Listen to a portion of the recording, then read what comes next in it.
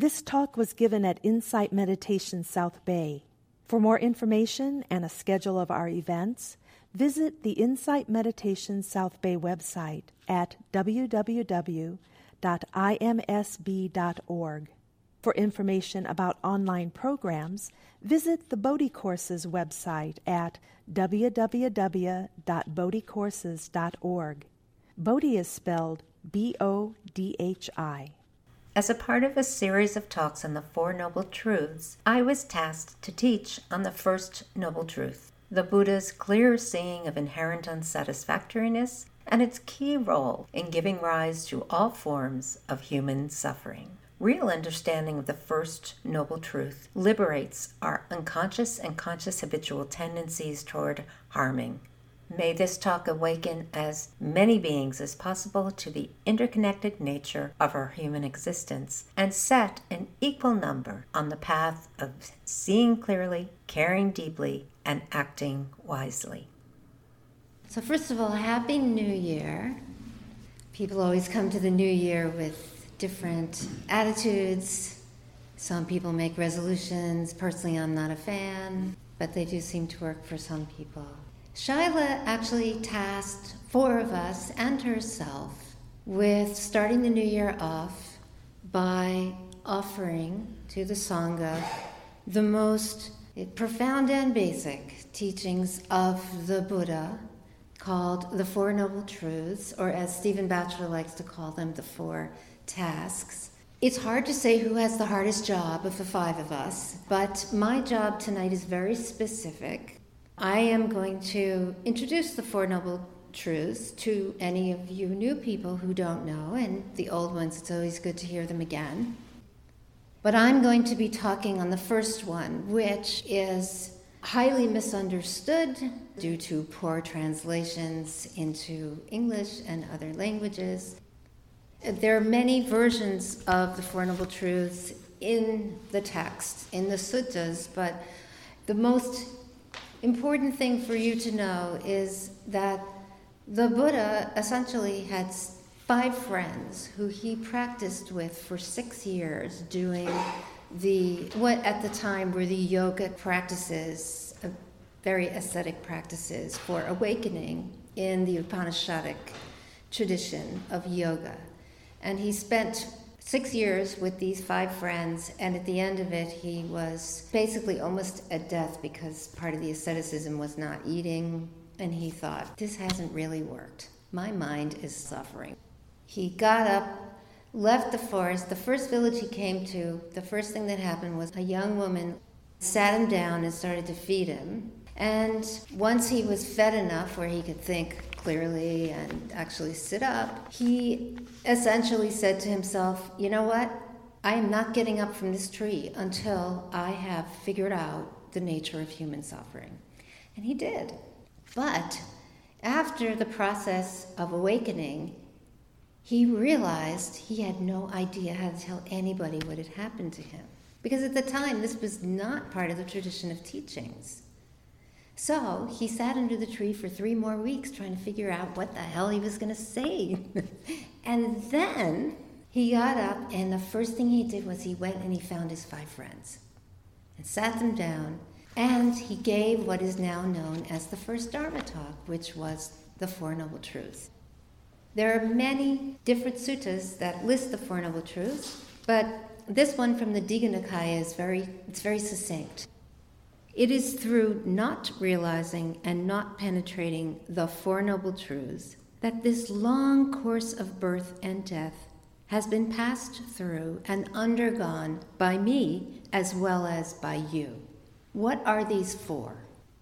The truth of dukkha, the origins of dukkha, the cessation of dukkha, and the path of cessation of dukkha. When these 4 have been realized and penetrated, destroyed is that which leads to renewed becoming. So that is the Four Noble Truths. So you might be wondering about this word, dukkha, which is essentially a word that has been mistranslated for a very long time as suffering. And unfortunately, this has led Buddhism to basically have a dour, dark view of human life as little more than human suffering. So we're going to correct the translational mistake by accurately translating the word dukkha as a pervasive, blatant, and or subtle felt sense of unsatisfactoriness, which is concomitant with all internal and external experience. Formally, the first noble truth states that unsatisfactoriness pervades all experience. It's important to notice that the Buddha actually didn't start by elucidating the reasons for this unsatisfactoriness. What he did was he just emphasized the basic need to recognize the pervasiveness of unsatisfactoriness, rather than starting by explaining its causes. So how about if we just take a moment, all of us together, and I want you to give yourself a moment here to feel into this felt sense of unsatisfactoriness of the very moment you're in right now. So some of you may not have to look very deeply. Your chair might be uncomfortable. You might be hungry. Maybe you wish you were somewhere else. Maybe you wish I was someone else giving a different talk. Or on the surface of things, maybe everything is okay, but the day was kind of weird, and you have some leftover from something that happened today. Or maybe you're just kind of feeling the basic ickiness of being a human in the world right now. All of these are forms of this pervasive underlying unsatisfactoriness.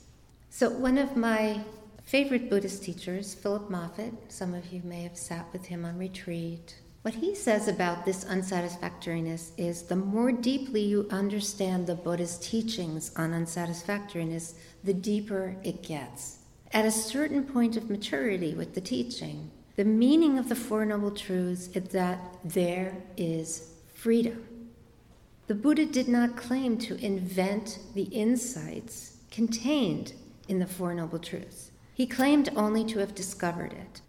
So this implies every one of us can also discover the insights in the Four Noble Truths by learning and using tools that expand our capacity to bear the truth of life's unsatisfactoriness while being conscious and intentional in the midst of it. Unfortunately for all of you, tonight is not the night where I get to offer you all the awesome antidotes and all the great skills and everything you can do in order to make the unsatisfactoriness a little more pleasant. Sorry, that's not my job. You get that for the next 4 weeks.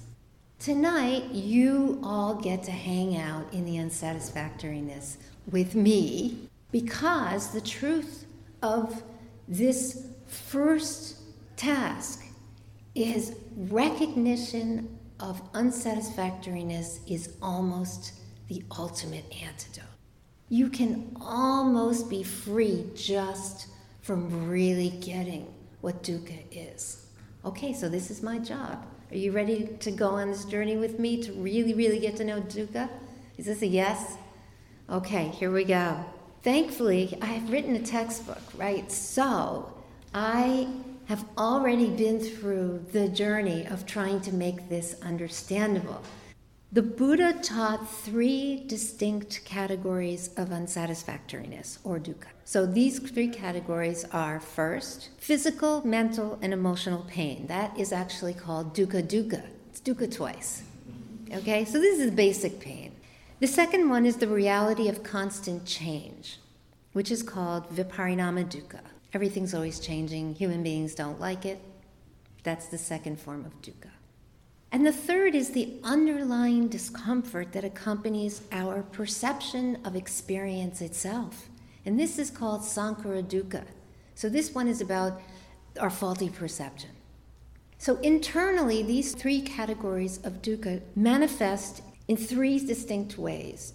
The first way is unskillful or unwholesome thoughts and feelings that give rise to unskillful or unwholesome actions.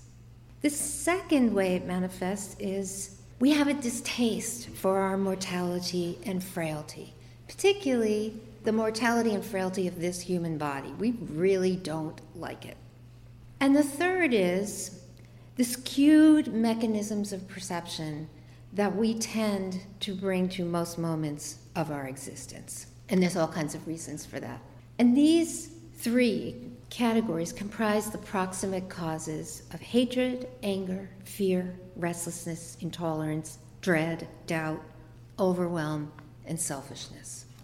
So let's go through them. So dukkha is the ouch of life. You can't get away from the ouch of life. I'm really sorry to tell you, there is no human life without the ouch of life. It does not exist. There's lots of New Age, self-help, blah, blah, blah, that will tell you you can escape this. You can't. I'm sorry. And you don't want to. This is the thing that wakes you up. Suffering is the cause of awakening. So dukkha is basically your garden variety, ordinary pain that we encounter and struggle with. Illness, decay, failure, loss, violence, manipulation, loneliness, betrayal. This is all the basic pain of life. These things happen. It doesn't necessarily mean that because they happen, you have to suffer. This is just the basic pain of life. And dukkha really requires us to show up and be present when we're in it. And contrary to what most people think and what they expect, showing up in the midst of dukkha is not an act of masochism. It's actually a magnanimous and courageous act of self-love, because you can't stop it. So the best thing you can do is be in it with courage. And by the way, this is something that all three schools of Buddhism teach. Fearlessness and courage in the face of the basic pain of life. The second one, viparinama dukkha, is the unsatisfactoriness associated with impermanence. So, of course, physics and philosophy tells us that all conditioned phenomena, people, bodies, objects, relationships, health, wealth, ideas, beliefs, they're all subject to constant change.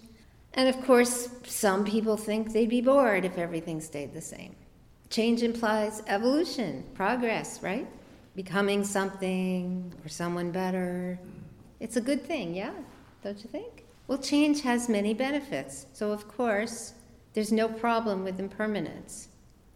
The problem is mostly people have a perpetual demand for upward, forward movement. That leads to the unsatisfactoriness of impermanence, because basically things eventually decay. Entropy is the second law of thermodynamics, right? Nothing always is better. Nothing is always improving. Nothing is always going to be greater, because the nature of things is to rise and fall, to come and go. And we don't like it, because we, frankly, in this culture are addicted to what I call maniacal becoming. We think it's always better to become something more. Now, there are other kinds of people who need to feel grounded, and they need to feel secure, and they need to feel safe. And when they are in the presence of any sense of uncertainty, it produces a lot of inner distress. So the unsatisfactoriness here is demanding permanence in order to feel stable in a world where all things come and go is a guaranteed recipe for unsatisfactoriness. If you hold on to what was, to stave off the arrival of what is, which is going to come anyway. Again, this is the basic pain of human life. It's going to come anyway. If you continue to try to keep things as they are, it will only contract you and restrict your capacity to be flexible and open and generous, no matter what's showing up. It is possible, actually, to harness the energy of continual change. But it's not possible if a person says, I must be safe, I must be secure. There is no such thing as safety and security. It does not exist at all, because that is the nature of the way things are. This is my job tonight, is to keep stating the way things are and to allow all of us to somehow grasp the way things are with wisdom.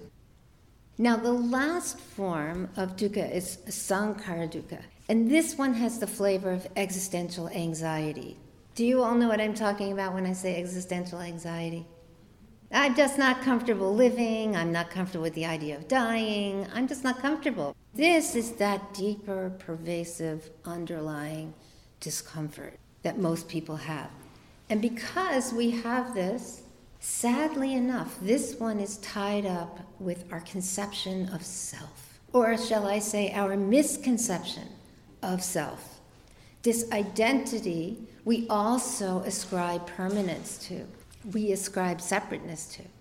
This, too, becomes a source of unsatisfactoriness.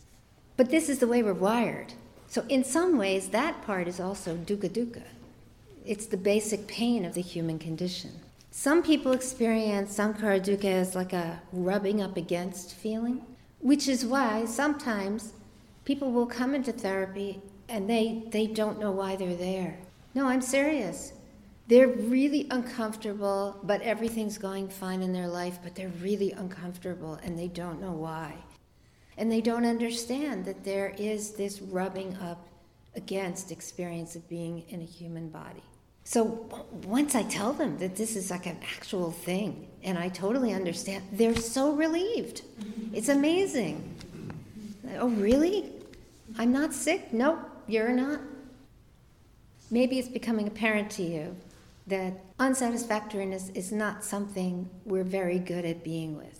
You know, my favorite example of this is when I wake up in the morning, I am thoroughly convinced my office is still there. I'm thoroughly convinced my car is sitting outside my house. I have no doubt that the way things were when I went to sleep is exactly the way they are then I'm waking up. This is the illusion of continuance and permanence that we are wired up with, so we can live this human life which is so tentative. We are wired up to literally create an illusory life, a life where we assume everything is going to be the same. So when 2 planes fly into the World Trade Center, we're shocked, because to us it was always supposed to be there. It was never not supposed to be there. And that's why, in some ways, the basic pain of life wakes us up. The moments that shock us the most, the moments when we're just lost.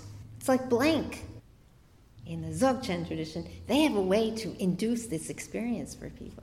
They'll be sitting all together, they're doing their meditation practice, or maybe there's a teacher teaching, and all of a sudden somebody will yell at the top of their lungs the word "pet," so loud that it shocks everyone into the utter blankness of ordinary awareness, just awareness itself.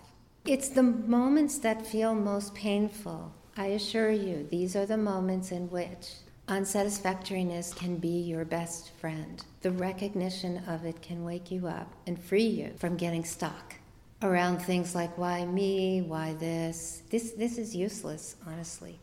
It's better, wow, what is happening now, and how am I being with it?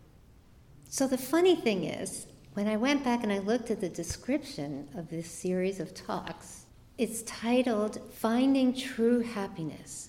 I assure you, the word happiness is nowhere in the sutta on the Four Noble Truths. So despite what the title, which I assume was written there to attract people, and here you've come, I basically am telling you that these teachings, the task I have been given, I can tell you the Four Noble Truths have nothing to do with happiness. So I thought I would explain that to you, so you don't think I'm just being mean. Liberation is the goal of the Four Noble Truths, not happiness. And because mostly in the Western world we don't have a frame for liberation, we get fixated on happiness. but actually liberation is the goal of the Four Noble Truths. And by the end of this 5 weeks, and I really encourage you to come to all 5 of these, you will really understand what liberation means. Social science basically has differentiated 2 modes of happiness. Some of you may know this. The first mode is this fluctuating, hedonic kind of happiness, where it's the transient joy or relief derived from self-motivated seeking of pleasure and avoiding of displeasure. So that's one kind of happiness. And the other kind of happiness is what they consider a more sustainable, authentic happiness. That's a eudaimonic, resilient, non-egoic inner well-being that results from the development of ethics, virtue, wisdom, and compassion. Aristotle was really into this. The Buddha was really into this. Honestly, 2/3 of the Buddhist teachings are ethics, not spiritual stuff. Even so, according to the Buddha, happiness and unhappiness are equally pervaded by unsatisfactoriness. So even sustainable, authentic happiness, which sounds so great, has inherent unsatisfactoriness in it. Why? Because human life is characterized by dukkha, impermanence, and not self. There's a basic pain of life humans don't like, and we are wired up to avoid displeasurable experience, to move away from it, to end it, and we are wired up to go toward pleasurable experience and want it and think we need it in order to be happy. We are wired up for this. This is very, very old in us. Avoid pain so you don't eat poisonous plants and die. Go toward pleasure so you make sure your prime directive of survival gets met. You have children. I mean, basically, this is our animal nature. We don't like the ability to not predict. We are the greatest, yes, even though deep learning exists, we are the greatest pattern recognition machines on the planet. We are much better than any AI program. And we will connect dots that do not exist. We will create dots in our minds. We will create virtual realities in our minds that we believe, hook, line, and sinker. We think they're true, so when life shows up some other way, we get really upset. Again, this is the unsatisfactoriness of the way things are. But if you understand this is the way it is, right in the midst of it, you can see it.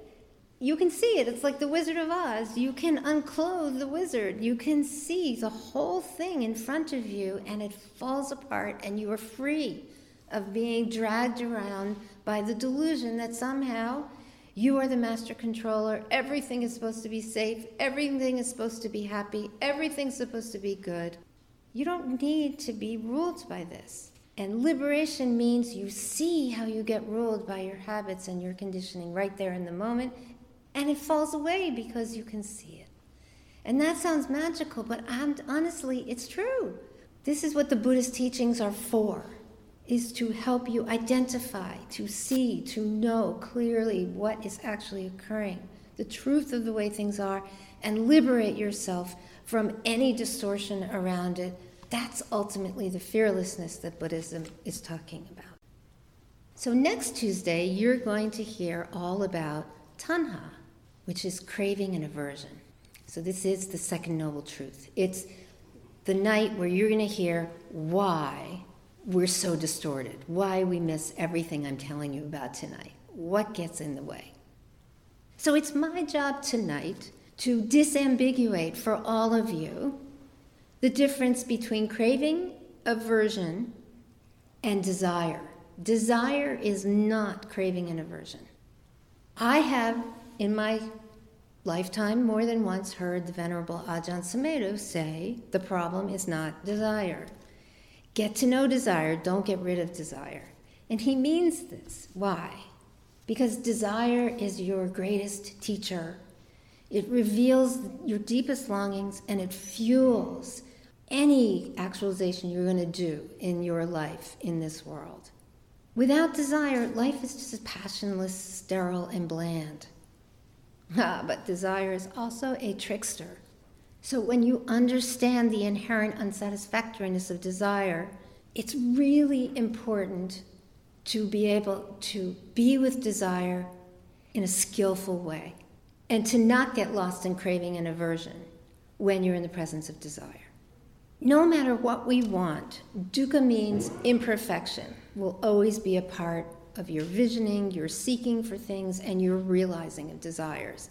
If you can really just come to terms with that, desire will never be a problem for you. Because you won't be lost in the distortion of, I know exactly what I want, it's going to show up exactly like this, and the outcome is going to be this. Okay? This is just distortion.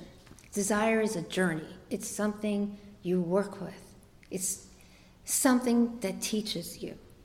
So the three schools of Buddhism actually have three very different ways to get people to understand how to work with desire. And I can tell you these three ways very quickly, and I think it's important for understanding unsatisfactoriness. So Theravada Buddhism, which is the original teachings of the Buddha in the suttas, it recommends clear comprehension and wise action. So the goal here is to intentionally realize the distorted nature of how we usually hold desire and to mitigate arising of desire itself. So here they're not making a distinction between the distortion around desire and desire itself. They're saying it's all bad, just get rid of it. Mahayana Buddhism, which was the next turning of the wheel in the 1st century, they seek to transform desire through the bodhisattvic path. And what that means is they are supremely interested in the recognition of selflessness, emptiness, and this boundless compassion.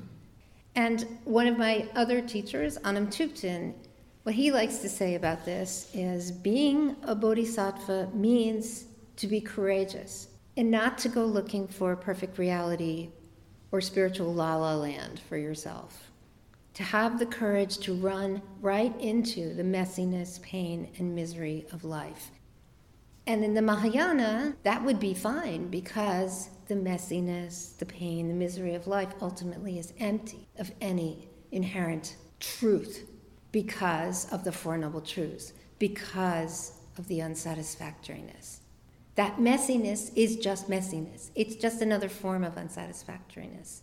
And finally, the Vajrayana schools of Buddhism, they seek to know desire from within what they call non-elaborative awareness, which is exactly the same as what happens when you scream pet and nobody's expecting it and everybody goes into this blankness. That's non-elaborative awareness.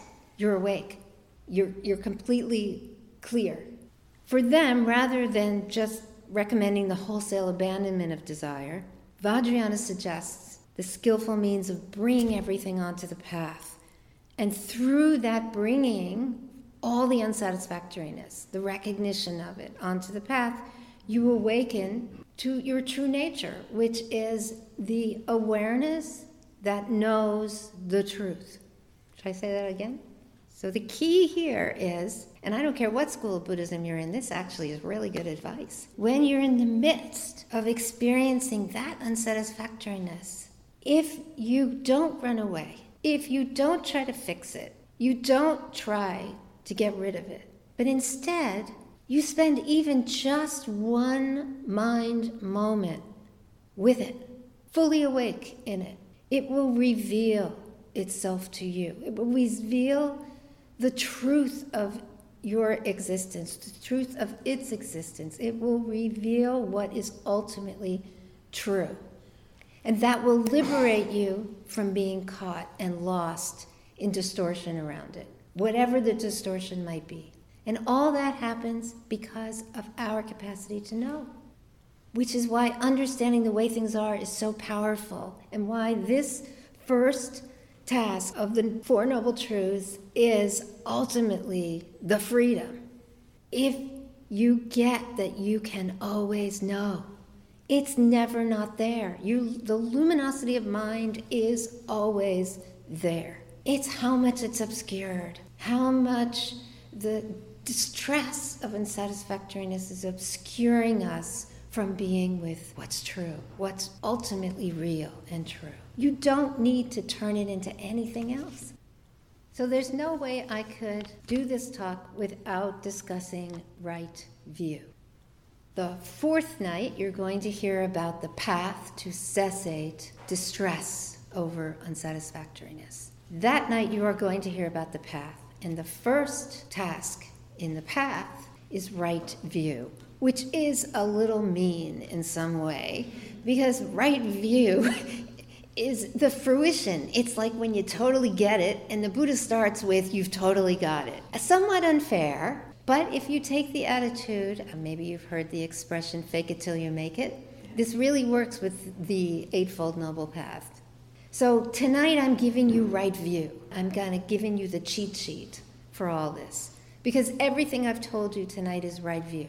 My word for right view is actually wise understanding. I kind of like it better. It is the foundation of understanding and recognizing and skillfully working with unsatisfactoriness, no matter how it shows up. So what I've done, and what I will end with tonight, is 3 insights that I have found helpful. You may not find them helpful, but I've found these insights very helpful in being able to cultivate wise understanding in the midst of the unsatisfactory moments of my life.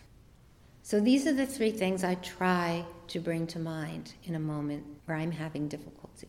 The fundamental purpose of human life is to end human suffering. And the only way to do that is to recognize how all things interdependently originate, exist, and pass away. And when I say all things, I mean all internal and external experience. Everything that you feel is outside of you, because that's the way our perception is. All the thoughts, feelings, and everything on the inside that you think is yours and nobody else has any access to. All of this is simultaneously arising in concert. And unsatisfactoriness shows up for us when we are not recognizing how everything is ultimately totally interconnected. That's how we get lost in selfishness, because we don't recognize that. So I remind myself, whatever is happening for me right now, there's probably a couple of million other human beings on this planet who are either feeling exactly what I'm feeling or something like it is happening, and they too are experiencing suffering, a moment of difficulty.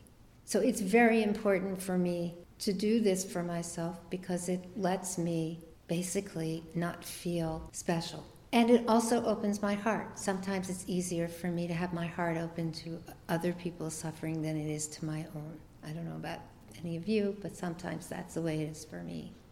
The second thing I remind myself of is all human minds are negatively influenced by distortion. It's equal opportunity employer distortion, and we've all got it. And thus, every single human being is the owner and heir of their perceptions, thoughts, emotions, and actions, what in Buddhism is called karma. So that forces me to own my own distortion. It also helps me to recognize someone else's distortion and know it as distortion, and to know I too have distortion. Therefore, I can cultivate compassion for their suffering. And if there's something I can do to alleviate it, I will absolutely do it. The third thing I remind myself of is because of the immeasurable luminosity of awareness, unbounded, immeasurable luminosity of awareness, every moment of human existence is endowed with the potential for complete and full liberation from the difficulties we have with unsatisfactoriness. Aim to be a light in a world of darkness, and do that by striving to act wisely, to find clarity and compassion, especially in a moment where there's challenge or distress, and understanding the true nature of why the distress is there really helps us alleviate any extra suffering we might bring to a moment of basic pain. You're going to hear a lot about that next week. It wasn't my job to go there tonight. So I hope that I have in some way helped you understand the first noble truth, and I would be happy to answer any questions anyone has. I, of course, am going to agree with that. Again, my job tonight was not to instruct you in what to do. My job was to tell you ultimately there is no problem, ever.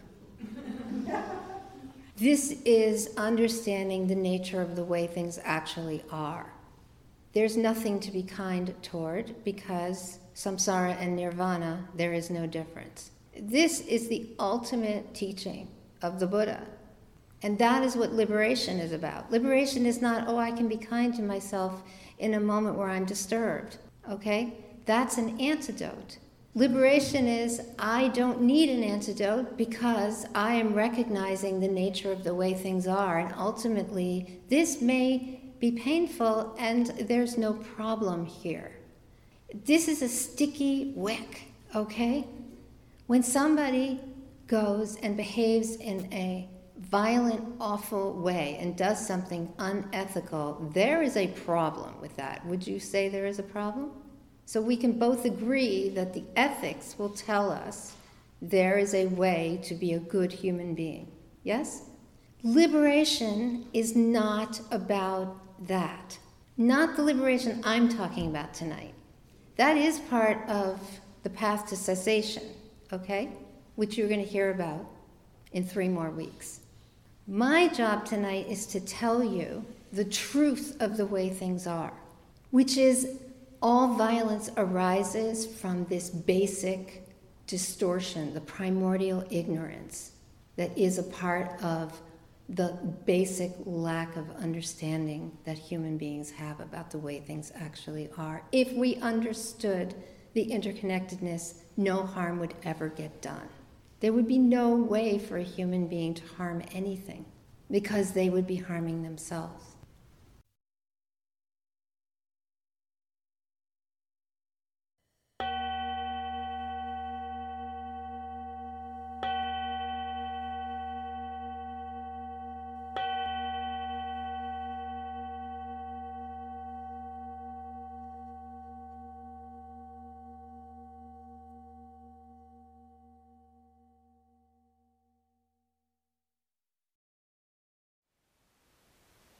Thank you for listening. To learn how you can support the teachers and Dharma Seed, please visit dharmaseed.org/donate.